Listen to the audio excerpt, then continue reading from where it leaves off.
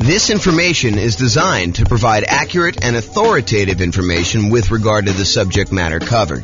It is offered with the understanding that the presenters are not engaged in rendering legal, accounting, or other professional services. If legal advice or other expert advice is required, the services of a competent professional should be sought. Welcome to the Woodlands Real Estate Investing and Real Estate Financial Planning podcast.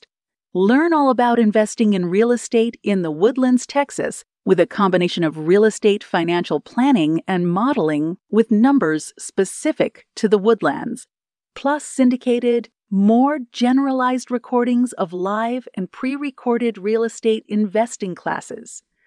Not all of them specific to the Woodlands.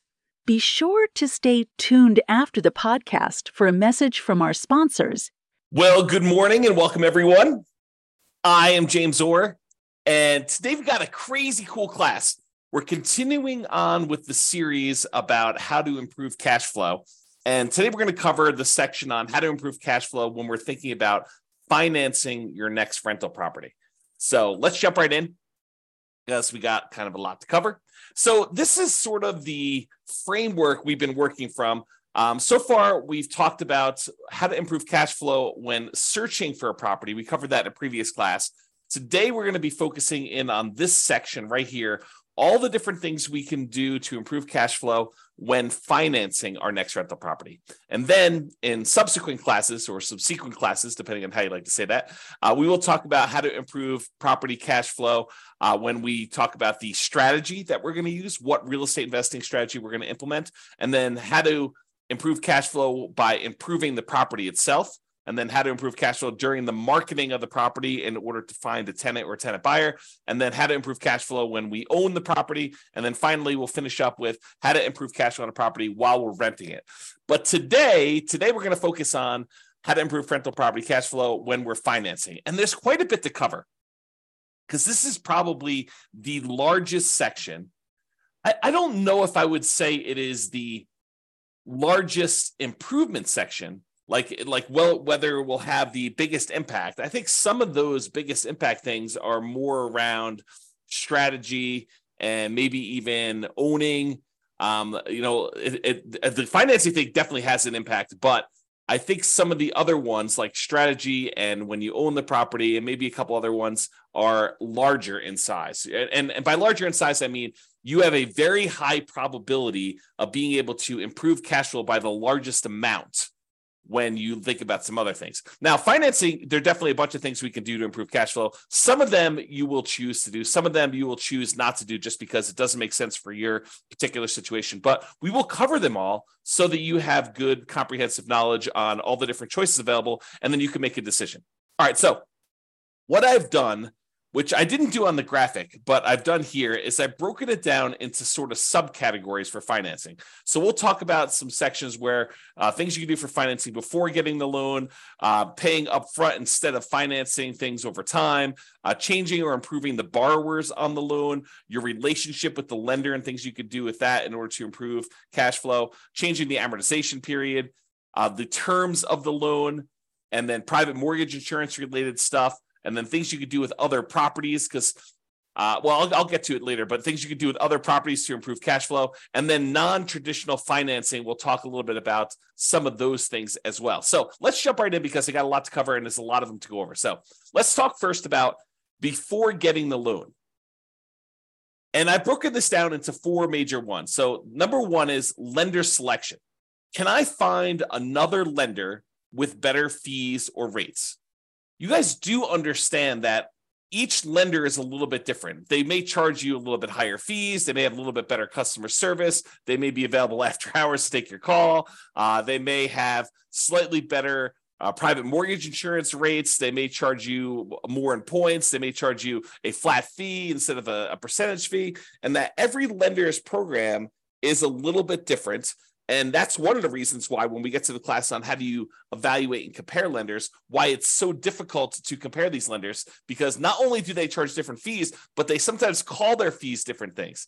So one of the things you can do in order to improve your cash flow is look at different lenders and find a lender that has better fees and rates. Now, I'll point out a warning about this. sometimes you will think that a lender has a better fee or rate structure only to find out later that they were not telling you the whole story, or they were not giving you all the information you needed, or there were some hidden fees that you didn't realize because you weren't asking like all the exact questions. So you got to be really, really careful and a little bit paranoid about this. But I do think it's important that you talk to a few lenders when you're thinking about buying a rental property. And the way that I'd like to recommend it is I'd like to recommend that you ask your real estate agent for their, top 2 or 3 lenders that they would recommend, the ones that their clients have had good experiences with and have really good competitive rates and fees. And then call them all on the same day. And you may want to add 1 or 2, maybe the bank, the credit union or the bank that you bank with, just to kind of see where they are as well. And then call them all on the same day. Tell them what your kind of credit score is. This is the short version of the class on how to evaluate the lenders, but tell them what your credit score is. Tell them you'll let them pull it if we decide to go with you together. But then I'd like you to give me a term sheet showing all the fees and costs of doing the loan and what the rate I would be able to get is with no points. And then I think you want to sort of price it out with no points. And then if you decide later you want to buy down points, maybe you go and reprice this stuff again. But I think for the most part, you're going to price it out based on no points, and then you're going to make your decision based on that. So that's the very, very short version. There's a lot more detail in the class when we talk about evaluating, comparing lenders. But lender selection is a way that you can save yourself, I don't know, I'd say conservatively thousands of dollars. In some cases, it's hundreds of dollars, but if you're really looking at the wide range of what different lenders offer, this could be thousands of dollars, and thousands of dollars could be used to do other things like buy down the interest rate as an example and get a better cash flow on the property. So lender selection is really important. I think you should focus in on that. You can also choose to select your loan by closing costs. Can you pick a loan that's going to have lower closing costs, especially if you're financing in the closing costs, you're going to be adding those to the loan by looking at the different ones and saying, hey, look, if I go this strategy, then I will have slightly higher closing costs than if I go this strategy, and making a educated math-based decision about which one of these you should pick, because closing costs can vary depending on the loan. And some of it may be like upfront private mortgage insurance. Some of it may be the closing costs that particular lender may charge, or the program has specific closing costs that you need to pay, like certain fees, especially if you're doing like some type of down payment assistance program or something like that. Those can have additional closing costs associated with them, which you may or may not want to choose that particular loan program in order to get that particular program because it has these extra fees. So just be aware that closing costs can vary a little bit depending on which program you have, and compare those if you're going to consider multiple loans. The next thing about before getting your loan is whether you should lock or float your interest rate. I think we talked about this when we were talking about searching for property strategies when we were searching for property, but it applies when you're doing your financing as well. Should you decide to lock in your interest rate now, and will rates go up or will rates go down while you're waiting to actually close on your loan, or lock the rate finally in order to get the loan? And this could be a pretty significant difference. Rates have been on the move. I remember some clients about a year ago, because it's been about a year since we saw rates jump from, that 2-3% range to now up to almost 7%. I had some clients who were under contract on a property, and they thought that the rates had bumped up a little bit. And they thought, well, maybe they'll come back down.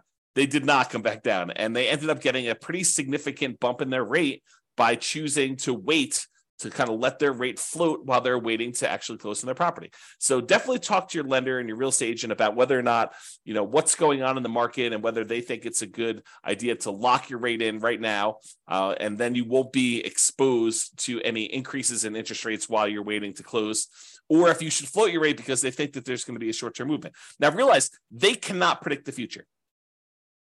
As much as you'd like them to, your mortgage broker is not a fortune teller. They do not have a crystal ball. They can't tell you, I will guarantee you that rates are coming down, because no one really knows. Sometimes we think that things are going to happen, and then some world event happens that kind of derails the whole idea, or maybe they were just wrong about their prediction. But I could totally see a real estate agent or a lender telling you, oh yeah, we think rates are coming down. The Fed's going to, make an announcement on Tuesday. And between when they like make this prediction, and Tuesday comes along, a country attacks another country and it throws a whole bunch of chaos into the mix, and maybe the announcement they thought was coming does not come, and there's a lot of uncertainty in the marketplace, and that causes rates to go up. So we never really know what's going to happen, and so there's always some inherent risk, which is just part of life, and so you just need to deal with this and think about it. In some cases it's better to lock it, in some cases it's better to let it float. All right, and before getting the loan, here's another one related to financing. Can I offer less on my offer and still get it accepted to reduce my purchase price, which will ultimately lead to a lower monthly payment, which will lead to improved cash flow?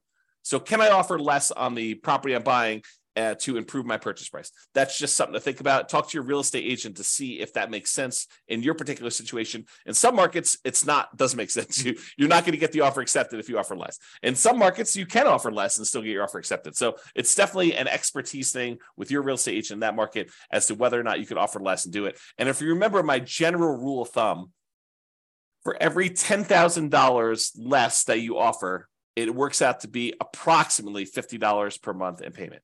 Now, that varies with interest rate, and that's based on around 4 to 6% sort of interest rate. It's a little bit less, a little bit more, depending on what it is. But that's the general rule of thumb. For every $10,000 less that you finance, it's about $50 more if it's a higher interest rate, a little bit less if it's a lower interest rate. All right.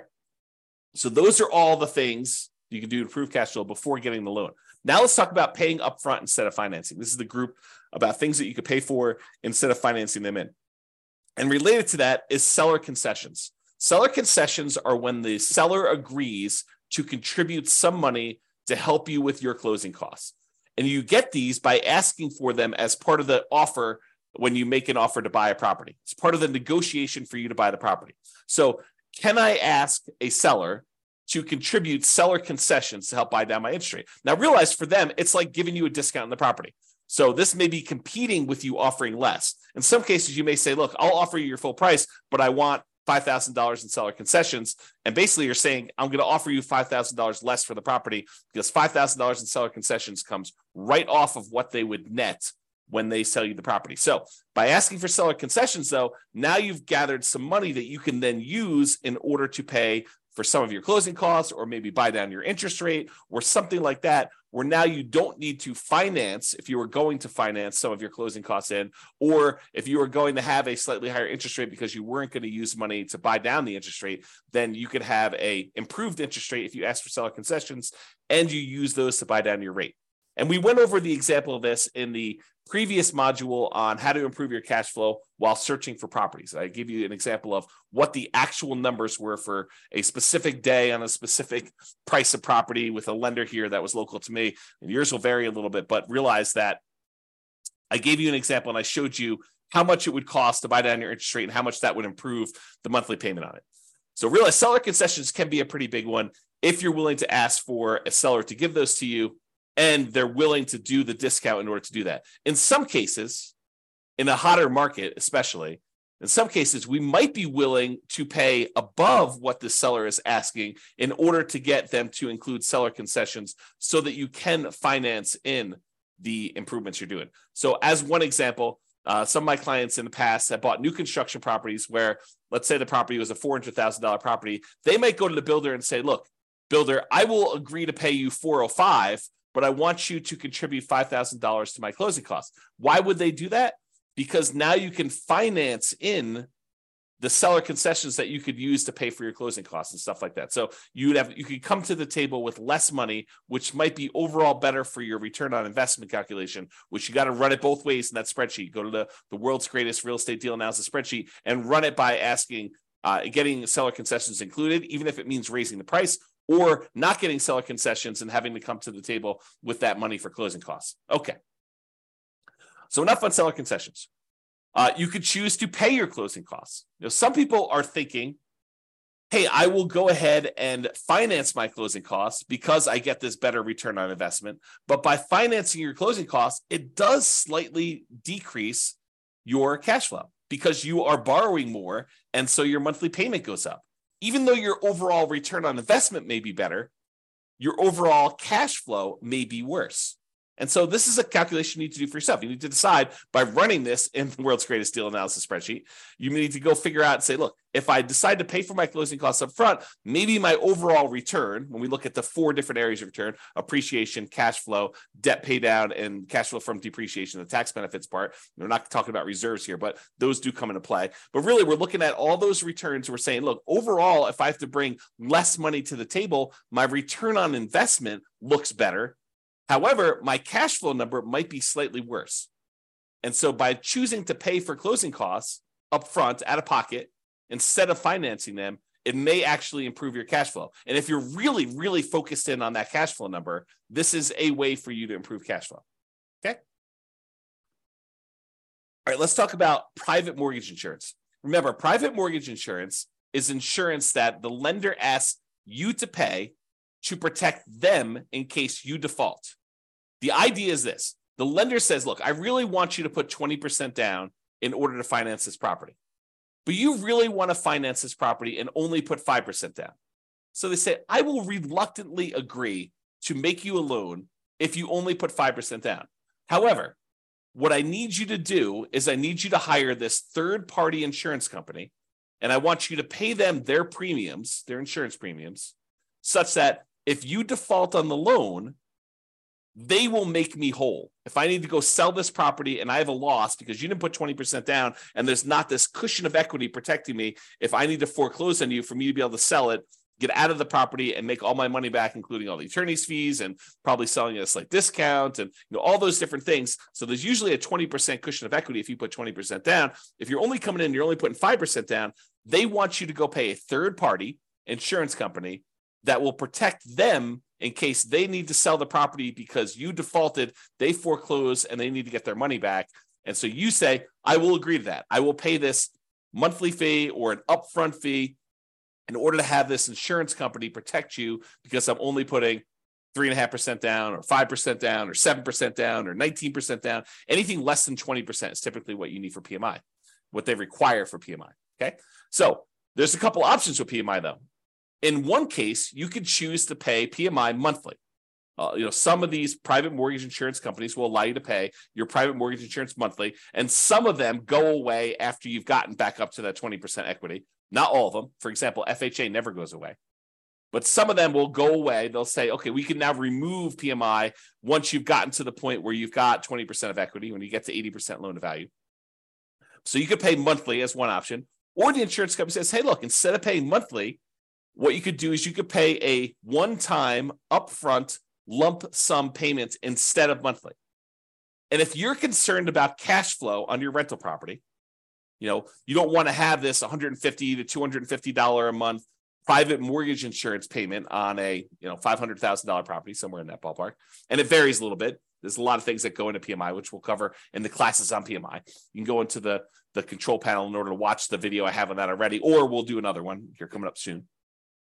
So if you don't want to pay that $150 to $250 a month in PMI payment because it's impacting your cash flow and you'd rather not have that negative cash flow, you could say, look, I've got whatever it is, $4,000 sitting here. I would rather take this $4,000 and I'd rather pay it upfront in order to have that monthly payment for PMI go away. And so cash flow improves by, in this case, whatever it is, $150, $200, $250 a month by paying a single $4,000 payment. And then you got to calculate, is that a worthwhile return for me? Is paying $4,000 now to get $200 or $250 better cash flow a good return for me doing that? Okay. And so those are the things to consider paying upfront instead of financing.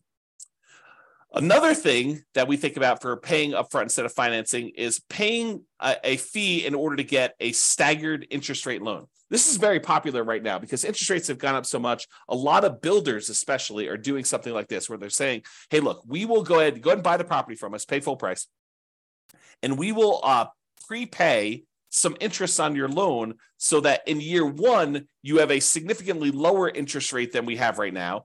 In year two, you have a lower interest rate, but not quite as low as year one. And then year three, it goes up to whatever the regular interest rate was. And what they're really doing is they're prepaying your interest on that loan in order for you to not have that for the first 2 years. So I'll put some numbers on it just to give you an example. And this may not be exact. You need to go talk to your lender about what they might be. But let's say interest rates right now are 7%. So you go to the builder, you say, look, builder, I want to go buy this property. It's a $400,000 property as an example, and I'm going to pay you, and the interest rate I can get with the lender is 7%. So the builder says, look, I will go ahead and buy down your interest rate, and it's kind of like staggered for 2-year plan. And they'll say in year 1, you're going to have a 4% interest rate, and that'll be the interest rate for the first year. After that, you're going to have a 5.5% interest rate in year 2. And then after year 2 is done, starting in year 3, you will have that full 7% interest rate. So your cash flow, if you were buying this as a rental in year 1, would be significantly improved. Most of the time, a lot of people are doing this as a nomad strategy where they're moving in. And so the interest rate for the first year while you live there is considerably lower. And then the year afterward, the second year, it's lower, but not quite as low. And so your cash flow on your first year as a rental, if you decide to do the nomad strategy and then convert it to a rental after living there for a year, is improved for that first year. But then after that, it goes back up to 7%. And some people are thinking, well, interest rates will surely come down in the next 3 years. Well, maybe not. We don't really know what interest rates are going to do. They may come down in 3 years, and then at which point you could probably do a refinance out, to kind of change your rate, a rate and term refinance to change the rate on the loan, if it comes down low enough to do it. And remember, if you were living in the property and then you moved out and now it's an investment property, it's a very different kind of like rate that you might get on investment property than if you got in an owner occupant. It's usually higher. So you got to kind of consider these things when you do that. In general, I'm not saying they're bad. In general, though, I don't like the staggered rate idea. I mean, if you're only going to hold a property for a short period of time, I could see it being beneficial to do for a very brief period of time. But I'd almost rather they take that money and give you a lower rate for a 30-year term. That way you can keep that loan for 30 years. Although some people are like, but James, I'm going to be refinance. I'm going to sell the property because I'm going to reuse the equity. I'm going to re-leverage up. I'm going to do a cash out refinance, or I'm going to go and do a rate and term refinance when rates come down. So why would I go buy down the rate for 30 years if the rates are higher than what I think I'm going to get? Well, we don't know what the future is. And so I think that's one of the big concerns about whether you do this for 30 years or not. Maybe I should do a separate class on that idea. To be determined.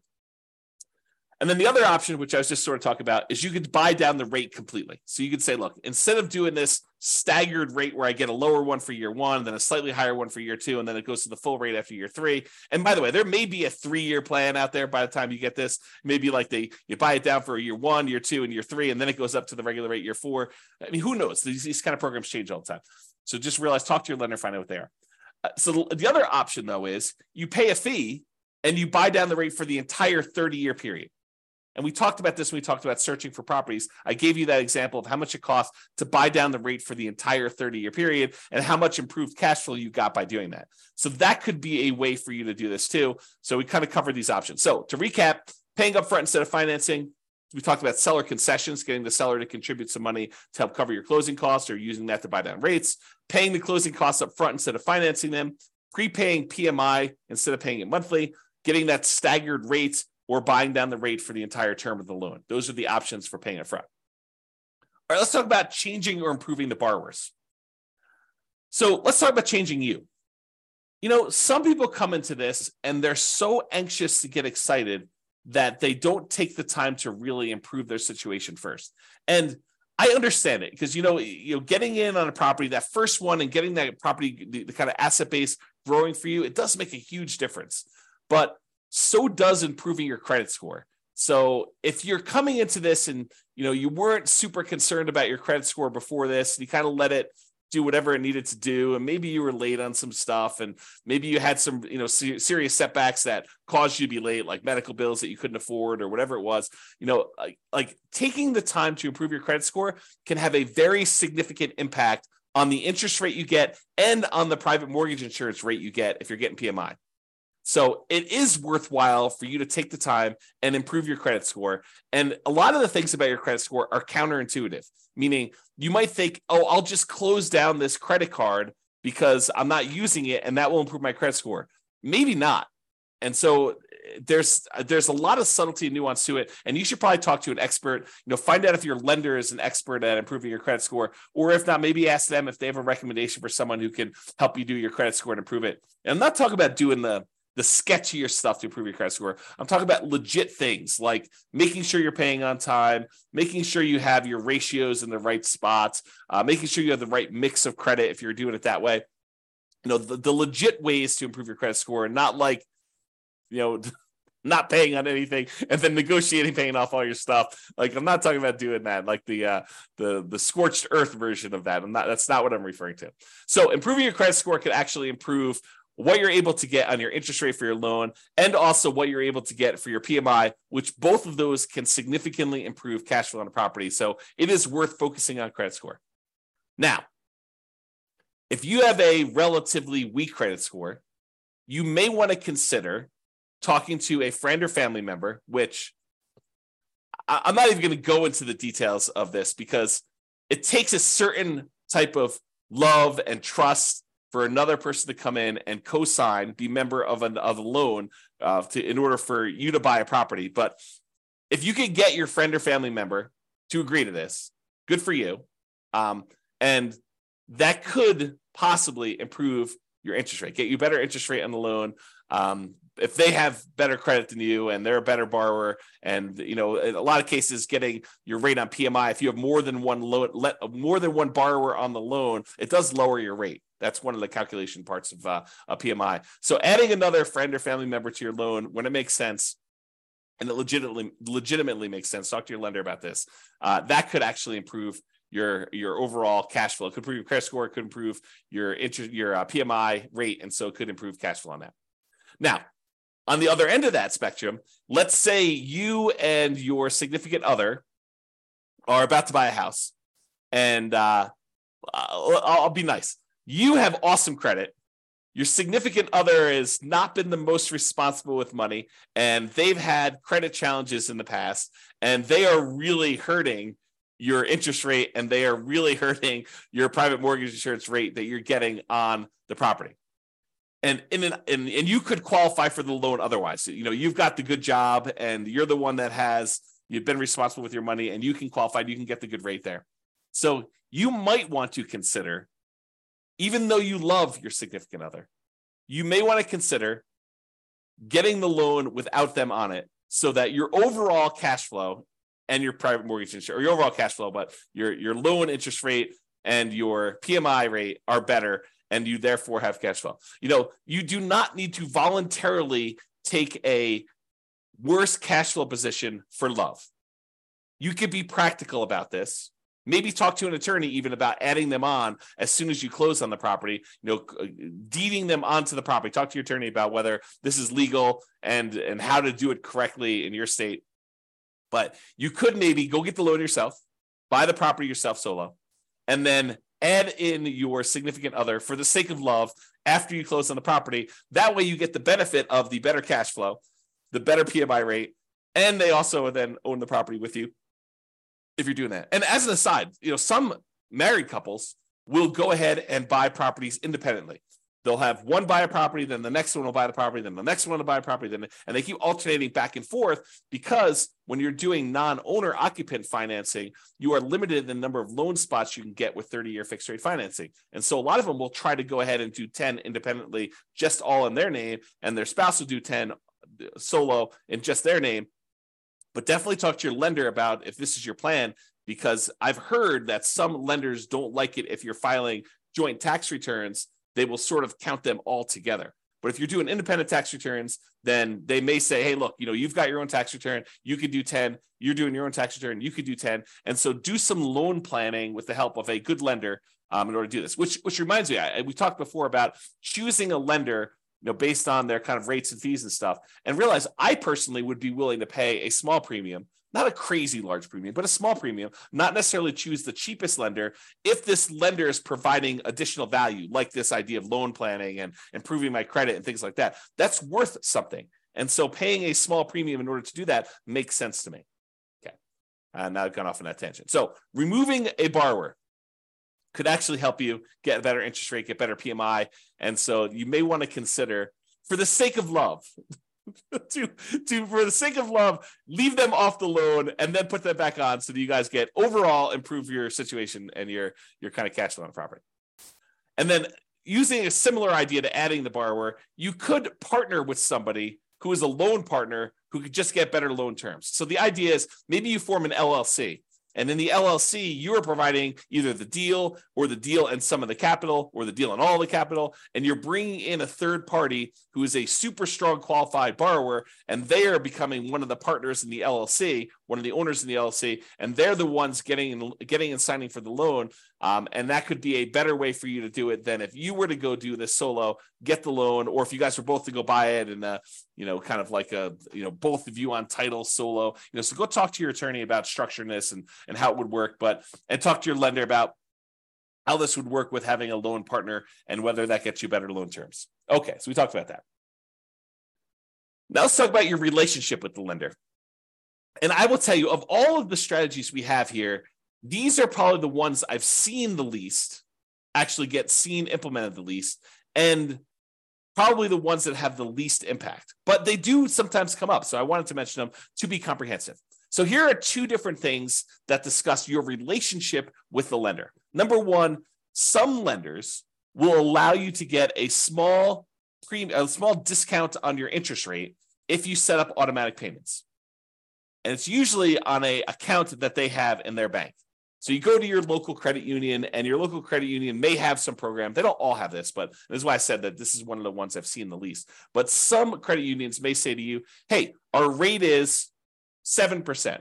However, if you actually set up auto pay on the checking account you have with us, then your rate becomes 6.875 for the life of the loan.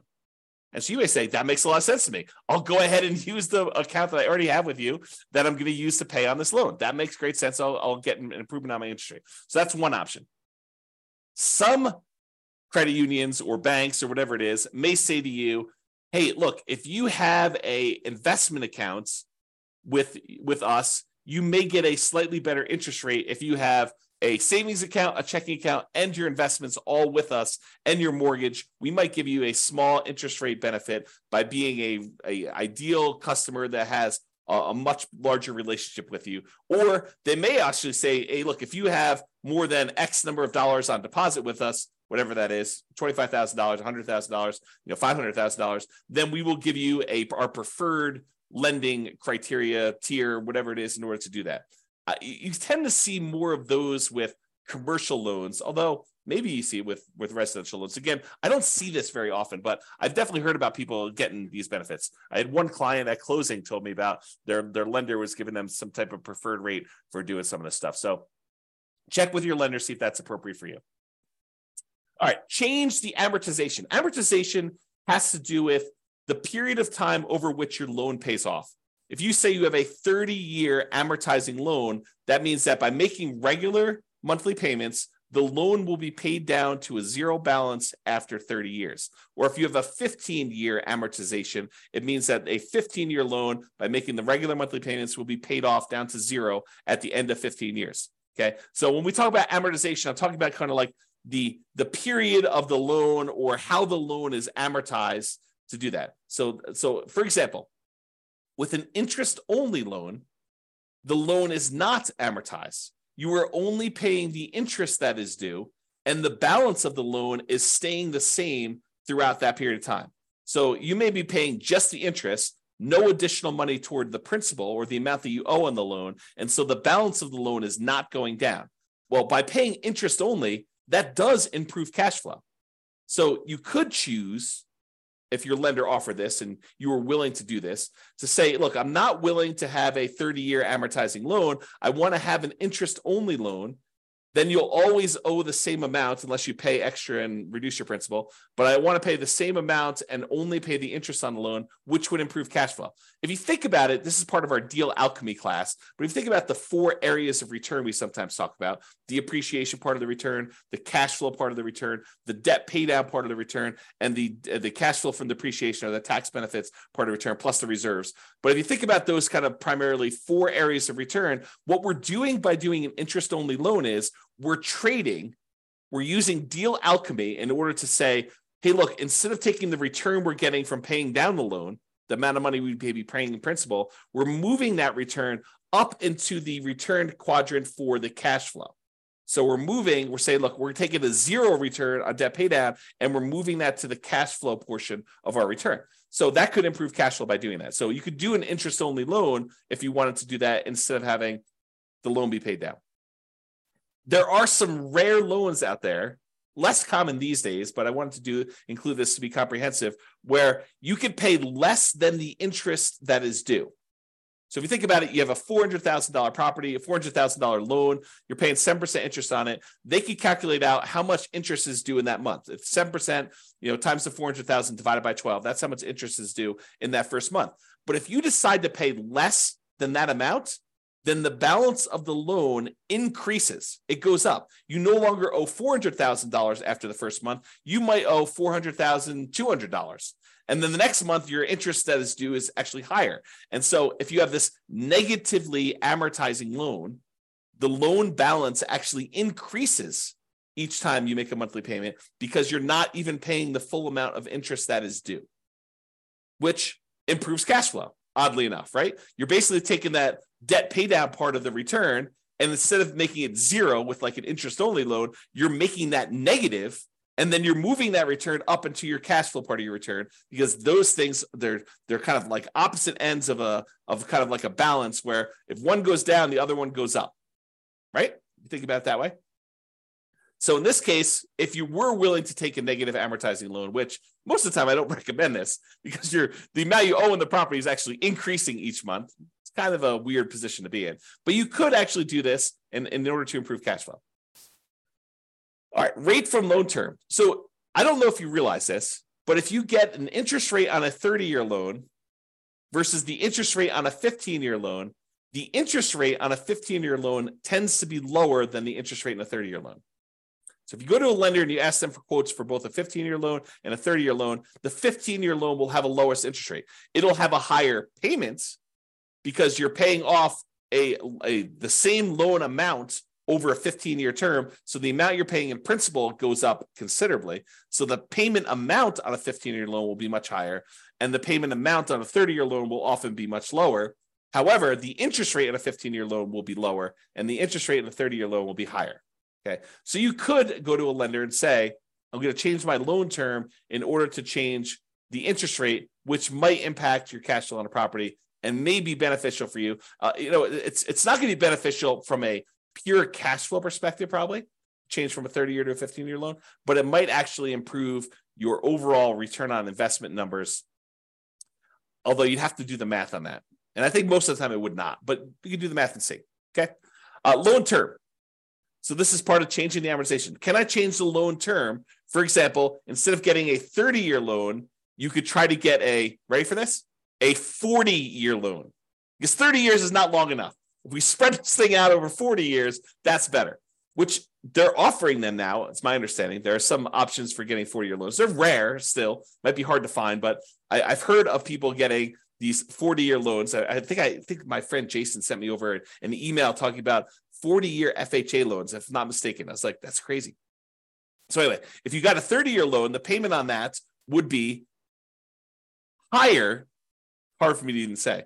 30-year loan would be higher than if you got a 40-year loan for the same reason that a 15-year loan would be higher than a 30-year loan, right? If you're trying to pay off a $400,000 loan over 15 years, the payment for that's going to be higher than if you try to pay off the same $400,000 over 30 years. Well, you could do the same idea. If you go from 30 years to 40 years, your payment will actually go down.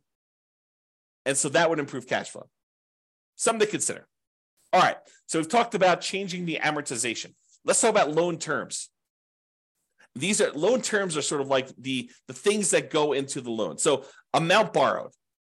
Could you put more down, larger down payment, to reduce the amount that you're borrowing? Or could you buy a less expensive property, put the same percentage down, and reduce the amount you're borrowing?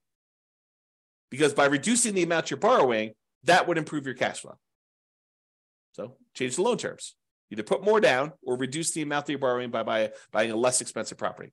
You can also adjust this by adjusting the loan to value. Can I put more down to improve my interest rates by doing a lower loan to value? For example, if you put 20% down to buy an investment property, they will quote you a certain interest rate. Let's call it 7.5. However, if you put 25% down, if you put 5% more down, not 5% more of the 20%, but 5 points more. So 20 to 25. I know that's confusing. Put 25% down instead of putting 20% down. then they will give you a lower interest rate. It may go from 7.5 to 7%. It's that significant. So a lot of times when you run the math, if you've got the ability to come up with extra down payment, one of the biggest jumps you tend to get is going from that 20% to the 25%. And they do usually have jumps for 25 to 30 and 30 to 35. They just tend to be a little bit smaller. But there's a big risk, or at least perceived, it probably is true, but there is a big risk reduction for them by having you go from 20% to 25%. And so they will often give you a better interest rate from going from 20% to 25%. And it can be significant. This could be a significant way to improve your cash flow from two perspectives, right? First of all, you're borrowing less because you're putting more down. And secondly, by getting more down, you're getting an improved interest rate, which will further improve your cash flow. So you get like a double positive benefit by putting this more down in order to go from a certain loan to value to a higher one. And by the way, this applies to from putting 3.5% down the FHA loan to maybe putting more down, or putting 5% down on a conventional loan to putting 10% down. So this could also improve it that way. You got to call up your lender and find out what the difference is at that time for you and your specific credit score and your specific loan amount, and see what the numbers are. And they change all the time. So I can't give you like a fixed number. It's always this. You got to call your lender to find out, but it can improve it. Okay. And another option is, instead of getting fixed rate financing, which I'm a big fan of, being able to lock in a interest rate for 30 years makes a lot of sense for me. You limit any type of interest rate risk you have moving forward. And even though everyone thinks, hey, interest rates, they're really, really high right now, they're not really, really high right now. I think I did this. I did like a confidence meter, an interest rate confidence meter, where I told you what percentage of the time in all of the history we have for 30-year loans have interest rates been above this thing. And I don't remember the exact number. I probably should go look it up before I quote it on here. But it was something ridiculous. Like the interest rates were higher than 7%, 60% of the time, or something crazy like that. Okay, you can go look up my confidence, I think it's called interest rate confidence meter that I built, and you can put in your interest rate that you're getting right now, and it will tell you over historic time what percentage of time the interest rate was higher than that. And people think, 7%, that's really high. No, it's not really high. It's not even a halfway, or half the time it's been more than that. Okay, so could interest rates go back down? Absolutely. Could interest rates go up from here? Absolutely. And so getting a 30-year fixed rate financing eliminates that upward risk you have and locks you in. Now, there's a great benefit of getting these 30-year fixed year financing, because if rates do come down, you can choose to pay a little bit of money and ratchet that rate down. You could go from 7% back down to 5 or 3 if it goes back down that low. Okay. But you don't have the risk of it going up to 9 or 11 or 15 or 18, which it has gone to. Okay. So those are things you can consider. So why was I telling you this? Because you could choose to take an adjustable rate interest rate in order to get a lower rate right now in order to improve cash flow in the short term. But you're doing that, but you're adding in the risk that interest rates will go up higher than what you could have gotten fixed right now. So as an example, I'm going to make up numbers. Let's say you could go, and if you got you could get a 7% 30-year fixed rate financing right now if you got a loan for 30 years. Or the lender says to you, or right now, I could give you 5.5% if you take an adjustable rate mortgage where the rate adjusts every year. And it can't go up above 9, as an example. And you're like, wow, the cash flow difference between 7% right now and 5.5 with an adjustable rate mortgage, 7% fixed rate for 30 years versus 5.5 where it adjusts every year, or maybe it's fixed for 5 years. They get you with this, right? They're like, hey, it's fixed for 5 years and then it adjusts every year after that. You're like, oh, that sounds great. But there's all different programs. They vary. Okay. So, but let's say, for the sake of this argument, let's say it adjusts every year. So they say, I'll give you 5.5 today, but it can adjust every year. You're like, that sounds really good. I'll get better cash flow, and rates are surely going to go down. They're just kind of like got this like bump right now because we're trying to get inflation under control. And as soon as inflation gets under control, we're going to drop rates way back down to 3. I'll refinance out. This will be a win all the way around. Maybe. And let's say next year, the rates are now at 9, and yours says, okay, it's going to bump up, and maybe they have a cap on how much it bump up each year. And so maybe the cap is a point each year. So it goes from 5.5 to 6.5. You're like, I'm still winning. Year 2, it's still lower than what I could have gotten if I did fixed rate financing that year. And you got another year, and now rates are 11. Or maybe they're still at 9. And so your rate goes up from 6.5 to 7.5. And they're like, whoa, this is higher than what I could have gotten 2 years earlier if I had just picked the fixed rate one. And so maybe it stays there for 5 or 6 years, and it kind of keeps bumping up that 1 point a year. 7.5 becomes 8.5 until eventually it becomes 9. And now you're 2 percentage points higher than you were. Sure, you got improved cash flow for that first year or 2 or 3, but then after that, it's actually been higher. And it could go back down. So you could get a benefit of it if it adjusting back down on you for doing that. Maybe that's part of your adjustable rate mortgage program. But realize that there's a risk to taking these adjustable rate mortgages. And you need to decide if you're comfortable with that risk or if you'd prefer to lock in some type of 30-year fixed rate financing, eliminate that risk from your portfolio. And we'll talk about this when we go into the risks of real estate investing and how to mitigate those. This is one of the ways to mitigate it. This particular risk is to get these 30-year fixed rate financing things. And then if rates drop down, you could benefit by paying a little bit of money and actually refinancing, do a rate and term refinance and lower your rate then. Okay, so we talked about loan terms, the amount borrowed, loan to value, and adjustable rate. Let's talk about private mortgage insurance. We covered what it was earlier, but you can choose to not pay private mortgage insurance. How do you do that? Well, what triggers private mortgage insurance? Putting less than 20% down. So you could choose to say, I'm not going to put less than 20% down. I'm not going to do a 3.5% down FHA loan or a 5% down conventional loan or a 15% down non-owner occupant investor loan. I'm going to choose to save up a little bit more, get to the point where I have at least 20% down, in many cases, maybe 25% down, and not have to pay PMI at all. So can I put more down to eliminate or even reduce? Because if you put more down, even if you don't get rid of the PMI, it does reduce the PMI, the private mortgage insurance premium that you pay. The premium on someone putting 3% down versus putting 5% down is different. It costs you more in private mortgage insurance if you only put 3% down than if you put 5% down. Why? Because there's more risk to the insurance company in case you default. It's as simple as it is. Okay.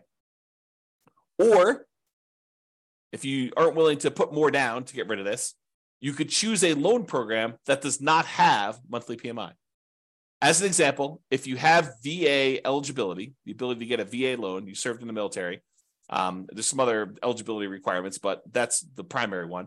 If you served in the military, the VA loan does not have monthly PMI. They have a upfront like guarantee fee or VA funding fee that acts sort of like private mortgage insurance. Basically, they're collecting this funding fee and then the VA is actually guaranteeing the loans for the lender. So if the lender says, hey, look, they defaulted, they only put 0% down and they defaulted on this, the VA then guarantees the lender and pays them for that. So that's why there's a VA upfront funding fee. It acts like a version of PMI. It's not called PMI and it's not monthly, so it improves your cash flow and you can finance it. But that's kind of sort of how the VA thing works. So you could choose a loan program that does not have monthly PMI and do it that way. All right, so that's the eliminate PMI option. We talked about this before. You could prepay PMI. You could choose to pay for PMI in one upfront lump sum payment instead of monthly, and that would improve your cash flow. You pay $4,000 instead of $200 a month. Cash flow improved at a cost of $4,000 upfront. And the other thing, which we also talked about, is improving your credit so that you can get better PMI rates and better interest rates. So it can improve your credit. Improving your credit can actually impact cash flow in 2 ways. All right. So that's all the stuff about private mortgage insurance. All right, let's talk about other properties. So if you think about this, a lot of times we're focused in on how do we improve cash flow, and we're like laser focused on how do we improve cash flow on this property that's I'm about to buy, that's right in front of me right now. But sometimes it's better to take a step back and say, okay, I want to buy this property. However, I'm really most concerned, and maybe this is not true for you, but I think it's true for most people. I'm really most concerned about my overall cash flow picture, not just cash flow on this one property, but if I can improve my cash flow overall, even if it means the cash flow on this property is slightly worse, but I can actually do it with like all of my properties combined, it is a net improvement, a significant net improvement, hopefully, then that's better. Because really, we don't care if we're making $100 a month or $200 a month on a particular property. We care what we're doing overall on all of our rental properties combined. That's really what's going to get us to financial independence. So if you think about that, we really should ask some questions about, well, what about other properties we own? So for an example, can I do a cash out refinance to either buy or refi another property? So imagine for a minute, you have a lot of equity in another property and you only have 5% down to buy this property. Or maybe you have, let's make it easier decision. You only have 15% down to buy this property, but you have way more than that extra 5% on another property sitting somewhere else. You could go and say, look, I'm really overall concerned about my cash flow. And while this one property that's got a lot of equity is cash flowing great, it might be better for me to go put a home equity line of credit or do a cash out refinance or do something on this other property that I've got a ton of equity in to get the extra 5% or maybe an extra 10% down payment. So I can get from where I was at 15% to all the way to 25% so that the cash flow on the property I'm about to buy is way improved. I would hurt my other property that I had a little bit by doing this money and borrowing against that one, but it would mean such a big difference on the other one that I'm about to buy that it is worth doing. Think about it that way. You went from having let's say you're doing a non-owner occupant loan, an investor loan. So you'd have 15% down, you'd otherwise have PMI on that one, and the interest rate in a 15% down loan tends to be pretty ugly.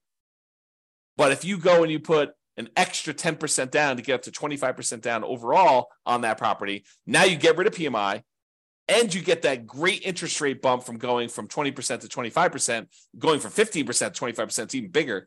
And so now you have an improved interest rate, you're borrowing less, and you're getting rid of PMI. The cash flow improvement by doing that may be so much better than the cost of doing the HELOC or whatever it is over here on this loan. And it may be worthwhile for you to do that. That's just sort of one example.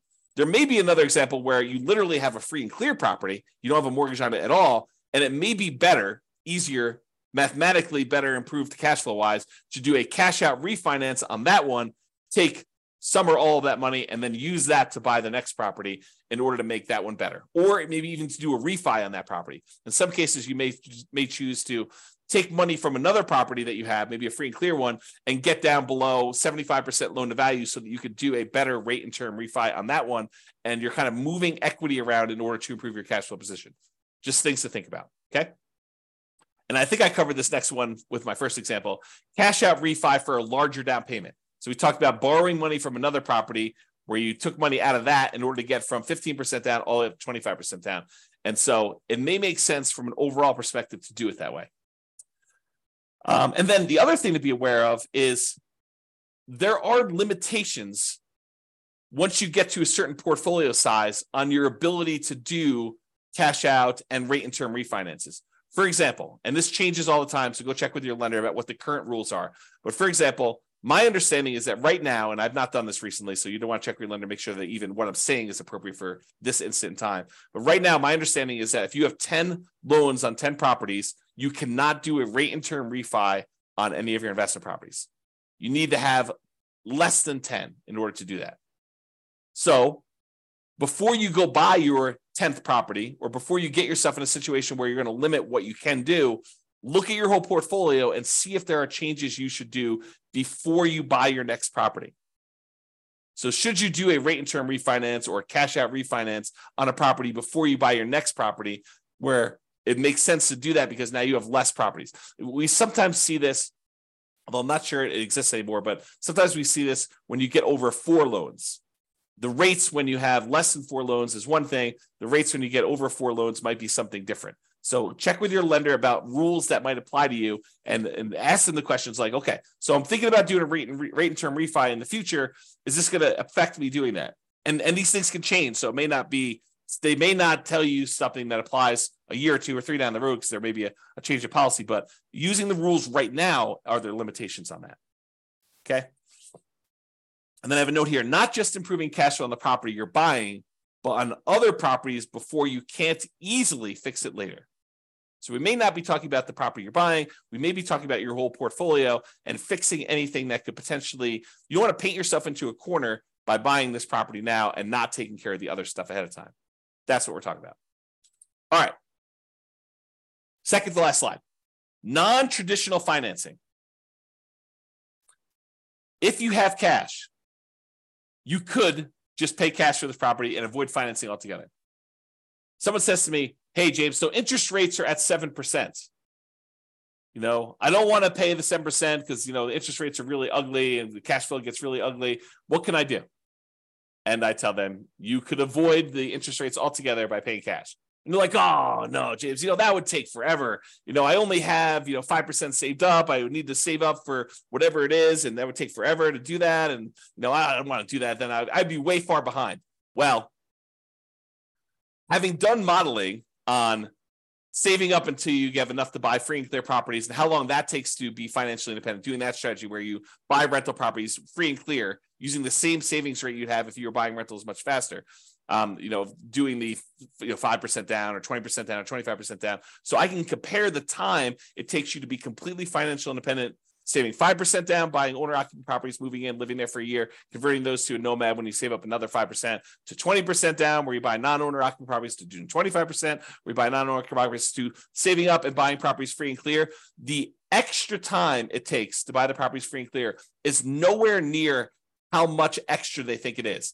It's a relatively small difference to buy properties free and clear. So if you're really, really paranoid about this, if you're like, look, 7% interest rates, cash flow is really ugly in my marketplace, even with all the things that I can do in order to improve cash flow, it's not the end of the world if you save up and put more down, whether that's free and clear or 50% down in order to get to the point where you don't have negative cash flow. Like it doesn't take that much longer if you do that strategy.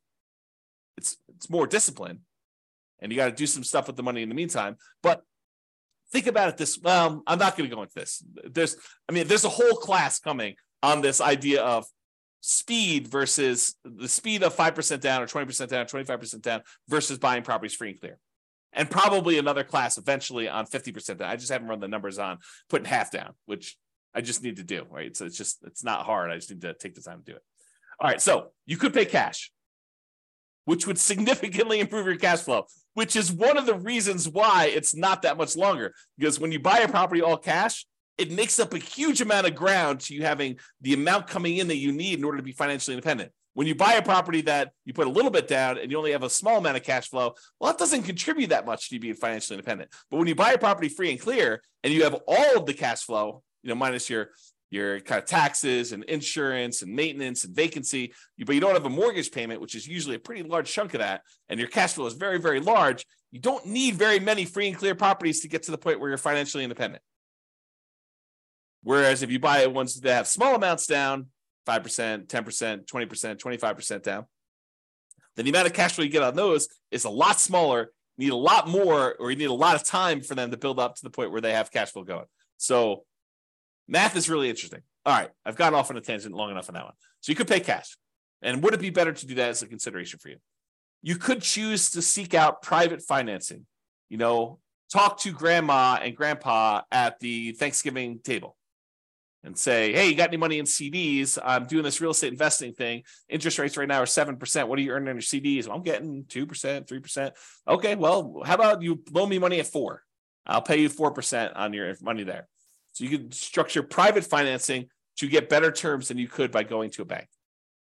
Or all the creative financing things like owner financing, where you negotiate with the seller to get like purely bespoke financing terms, where it doesn't matter what the market's doing. You and the seller come to terms over what interest rate they're going to charge you, whether that's 11% a premium or 3%, a big discount, or 0% in some cases, right? Depending on how you structure it. So you could do owner financing like that. You could do subject to or wrap financing. Subject to is where you buy a property and you leave the existing loan in place. You're buying the property subject to the existing financing.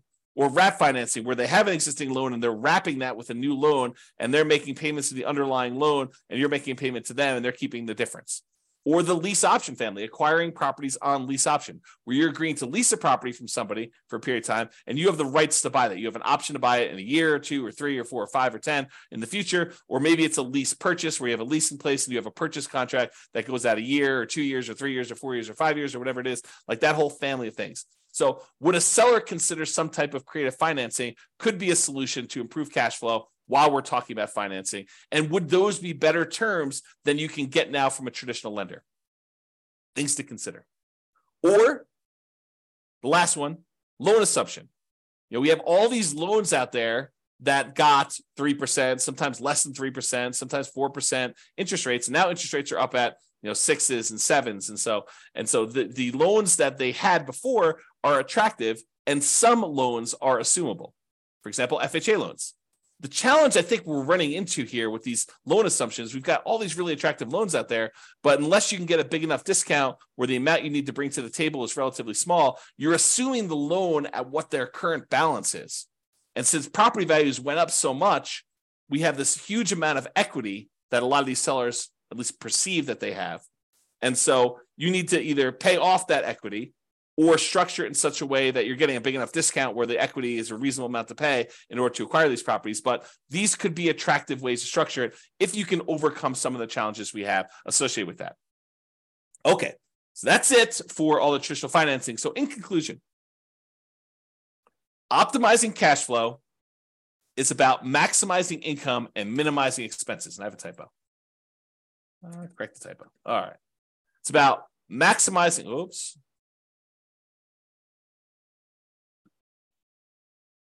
All right. It's about maximizing income and minimizing expenses. Your mortgage tends to be a very large percentage of your expenses on a rental property. It doesn't have to be, but it tends to be, especially if you're putting very little down. And there are several things you can do that impact the size of that expense, how big your mortgage payment is. That's largely what this class was about. Making financing a prime lever for improving cash flow. So if we can fix that very large percentage of your expenses, that allows us to significantly improve your cash flow, which is why this becomes such a big, robust area to focus on. It is better, in my opinion, to take time to more holistically look at and improve on all the various aspects and stages of what improves cash flow. And so this one was one that had a lot of different options, a lot of different ways to improve it. Not necessarily all the biggest ways, although some of them could be pretty big, but not all of them are the biggest ways, but they could be an improvement for you. All right, so that's it. Hope you enjoyed the class. This has been James Orr. Bye-bye for now. With home prices up, mortgage interest rates up, and rents up, but not quite enough to counteract the higher prices and interest rates, cash flow on rental properties in the Woodlands is harder than ever. Book a call with the Real Estate Financial Planner to apply our proprietary 88 strategies to improve cash flow on your rentals. See the show notes for a link to schedule your call and improve your cash flow today. If you're a real estate agent, lender, or professional in the Woodlands that wants to help our real estate investor listeners, consider reaching out to learn about collaboration opportunities with this podcast. We'd love to add more value to our listeners by having you assist our investors buy, sell, and finance their real estate investments. See the show notes to schedule a call to discuss collaboration opportunities.